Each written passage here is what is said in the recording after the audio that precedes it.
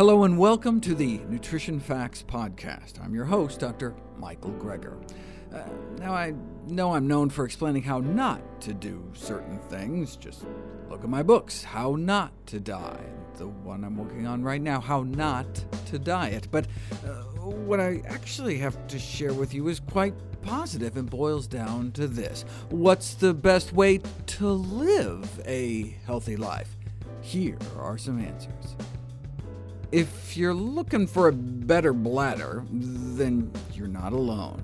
Today we're going to explore the role diet may play. It turns out that handling chicken can lead to the colonization of one's colon with antibiotic-resistant E. coli that may then creep up and result in bladder infections in women. Here's the story. Where do bladder infections come from? Back in the 70s, longitudinal studies of women over time showed that the movement of rectal bacteria up into the vaginal area preceded the appearance of those same types of bacteria in their urethra before they infected the bladder. But it would be another 25 years before genetic fingerprinting techniques were able to confirm this so-called fecal perineal urethral theory, indicating that indeed it's the E. coli strains residing in the rectal flora that serve as a reservoir for urinary tract infections. Yet it would be another 15 years still before we tracked it back another step and figured out where that rectal reservoir of bladder-infecting E. coli was coming from. Chicken. Researchers were able to capture these extra-intestinal, meaning outside of the gut, pathogenic, disease-causing E. coli straight from the slaughterhouse to the meat, to the urine specimens obtained from infected women. We now have proof of a direct link between farm animals, meat, and bladder infections. Solid evidence that urinary tract infections can be a zoonosis, urinary tract infections as an animal-to-human disease. And UTIs, we're talking millions of women infected a year, costing over $1 billion. Even worse, the detection of multi-drug-resistant strains of E. coli in chicken meat resistant to some of our most powerful antibiotics. The best way to prevent bladder infections is the same way you best prevent all types of infections, by not getting infected in the first place. It's not in all meat equally. Beef and pork appear significantly less likely to harbor bladder-infecting strains than chicken. Can't you just use a meat thermometer and cook chicken thoroughly? Oh, we've known for 36 years it's not always the meat, but the cross-contamination. If you give people frozen chickens, naturally contaminated with antibiotic-resistant E. coli, let people prepare and cook it in their own kitchen as they normally would, and poof, the bacteria ends up in their rectum, ready to cause trouble. In fact, 5 different strains of antibiotic-resistant E. coli jumped from the chicken to the volunteer. And they know it was cross-contamination because the jump happened after the animal was prepared, but before it was eaten. Right? Not only did it not matter how well the chicken was cooked, it didn't even matter if you eat any. It's the bringing of the contaminated carcass into the home and handling it. Within days, the drug-resistant chicken bacteria had multiplied to the point of becoming a major part of the person's fecal flora in their gut. It's the chickens who were given the drugs. That's why the industry shouldn't be routinely feeding chickens antibiotics by the millions of pounds a year, because it can end up selecting for and amplifying superbugs that may end up in our body. What if you're really careful in the kitchen? The effectiveness of hygiene procedures for prevention of cross-contamination from chicken carcasses in the domestic kitchen. They went into 6 homes, gave them each a chicken, and asked them to cook it. Now, I expected to read that they inoculated the carcass with a specific number of bacteria to ensure everyone got a contaminated bird, but no, they realized that fecal contamination of chicken carcasses was so common that they just went to the store and bought any random chicken for people. Now, after they were done cooking it, there was bacteria from chicken feces, Salmonella, Campylobacter, both serious human pathogens, everywhere, on the cutting board, utensils, on their hands, on the fridge handle, cupboard, oven handle, doorknob. Right? But this was before they cleaned up. What about after cleaning? Still, pathogenic fecal bacteria everywhere. Okay, fine. Obviously, people don't know what they're doing in the kitchen, so they took another group of people and gave them specific instructions. After you cook the chicken, you have to wash everything with hot water and detergent. They were told specifically, wash the cutting board, knobs on the sink, the faucet, the fridge, the doorknobs, everything. Okay. And the researchers still found pathogenic fecal bacteria everywhere. Fine. Okay. Last group. This time, they were going to insist that people bleach everything. The dishcloth immersed in bleach disinfectant, and then they spray the bleach on all those surfaces. Let the bleach disinfectant sit there for 5 minutes, and they still found Campylobacter and Salmonella on some utensils, a dishcloth, the counter around the sink, and the cupboard. Definitely better, but still, unless our kitchen is like some biohazard lab, the only way to guarantee we're not going to leave infection around the kitchen is to not bring it into the house in the first place. The good news is that it's not like you eat chicken once and you're colonized for life. In this study, the chicken bacteria only seemed to last about 10 days. The problem is that people tend to eat chicken more than once every 10 days, so they may be constantly reintroducing these chicken pathogens into their colon. For example, if you start feeding people only sterilized meat that's been boiled for an hour, within 3 weeks there's a 500-fold drop in the number of antibiotic-resistant bacteria passing through their bodies. Cranberries may reduce the recurrence of urinary tract infections, but their role in treating infections may be limited. How could any bacteria cause a bladder infection without just getting flushed away? Literally. Certainly if you're not drinking enough, or men who have prostate enlargement can't empty completely, leaving behind a stagnant pool. But in most people, there should be a constant flow of water through there. Well, bladder infection-causing E. coli evolved these finger-like projections that they use to stick to the walls of the bladder so they don't get washed away. Almost 30 years ago now, it was demonstrated that if you drip cranberry juice on E. coli, they don't stick as well. Grape juice doesn't work, nor does orange or apple juice, or even white cranberry juice made from unripened berries, so maybe it's one of the red phytonutrients that's doing it. Even if it works in a Petri dish, though, we don't pee cranberry juice.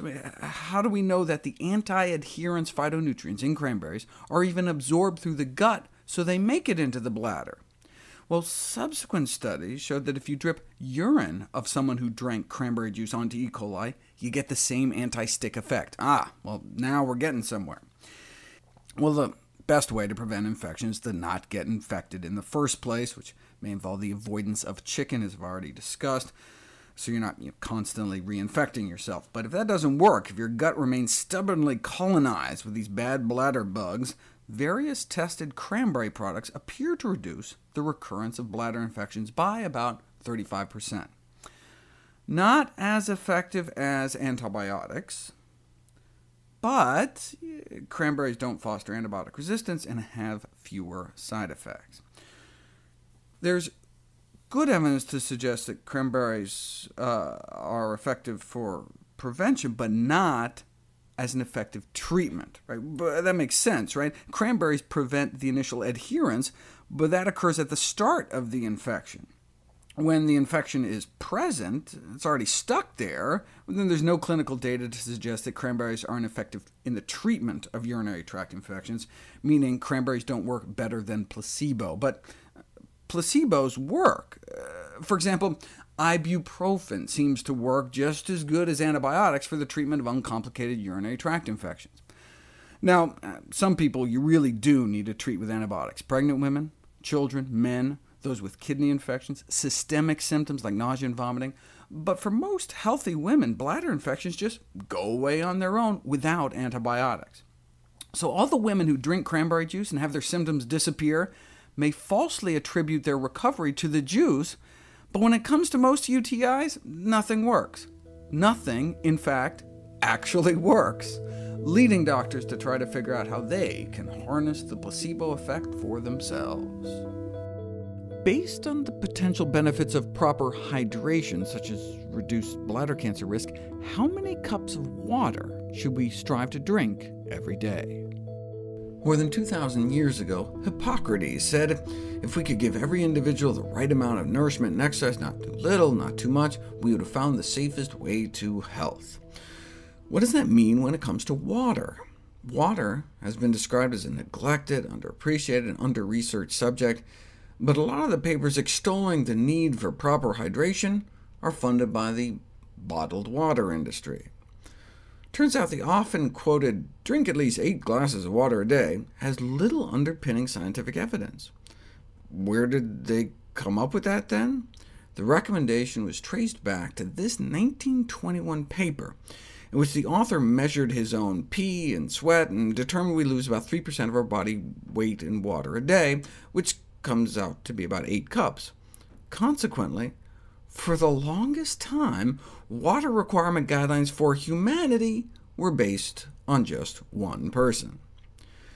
But now we have evidence suggesting not drinking enough water may be associated with falls and fractures, heat stroke, heart disease, lung disorders, kidney disease, kidney stones, bladder and colon cancer, urinary tract infections, constipation, dry mouth cavities, decreased immune function, and cataract formation.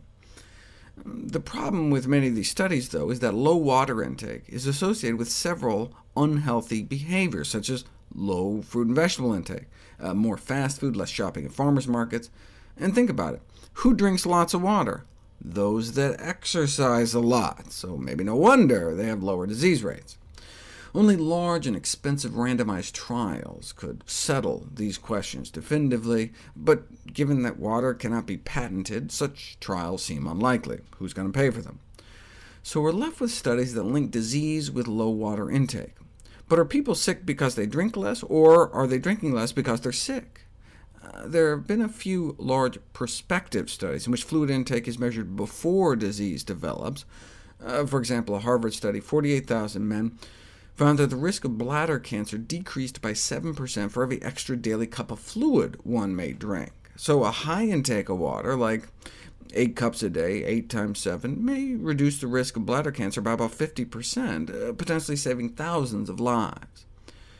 The accompanying editorial commented that strategies to prevent the most prevalent cancers in the West are remarkably straightforward in principle. To prevent lung cancer, quit smoking. To prevent breast cancer, maintain ideal body weight and exercise. To prevent skin cancer, stay out of the sun. And now it seems that this seemingly simple way to reduce the risk of bladder cancer is just drink more fluids. This is probably the best evidence we have for a cutoff. 20,000 men and women in the Adventist Health Study, about half vegetarian, so we're also getting extra water, eating more fruits and vegetables. And those drinking 5 or more glasses of water a day had about half the risk of dying from heart disease compared to those who drank 2 or fewer glasses a day. And like the Harvard study, this protection was after controlling for other factors such as diet and exercise. So they suggest it was the water itself, perhaps by lowering blood viscosity, meaning blood thickness. So based on all the best of evidence to date, authorities from Europe, the U.S. Institute of Medicine, and the World Health Organization recommend between 2 and 2.7 liters a day of water a day for women. That's 8 to 11 cups a day for women, and 10 to 15 cups a day for men. Now, but that's water from all sources, not just beverages. We get about a liter from food and the water our body actually makes. And so these translate into a recommendation for women to drink 4 to 7 cups of water a day, and men 6 to 11, assuming only moderate physical activity at moderate ambient temperatures. We can also get water from all the other drinks we consume, including caffeinated drinks, with the exception of stronger alcoholic drinks like wines and spirits. Beer can leave you with more water than you started with, but wine actively dehydrates you. Note, though, in the cancer and heart disease studies I mentioned, the benefits were only found with increased water consumption, not other beverages. So unless you have conditions like heart or kidney failure, women should drink 4 to 7 cups of water a day, and men should drink 6 to 11. To see any graphs, charts, graphics, images, or studies mentioned here, please go to the Nutrition Facts podcast landing page. There you'll find all the detailed information you need, plus links to all the sources we cite for each of these topics. Be sure to check out my new How Not to Die cookbook. It's beautifully designed with more than 120 recipes for delicious plant-based meals, snacks, and beverages, All the proceeds from the sales of all my books all goes to charity. I just want you to be healthier. NutritionFacts.org is a non-profit, science-based public service where you can sign up for free daily updates on the latest in nutrition research via bite-sized videos and articles. Everything on the website is free. There's no ads, no corporate sponsorship, strictly non-commercial, not selling anything. I just put it up as a public service, as a labor of love, as a tribute to my grandmother, whose own life was saved with evidence-based nutrition. Thanks for listening to Nutrition Facts. I'm Dr. Michael Greger.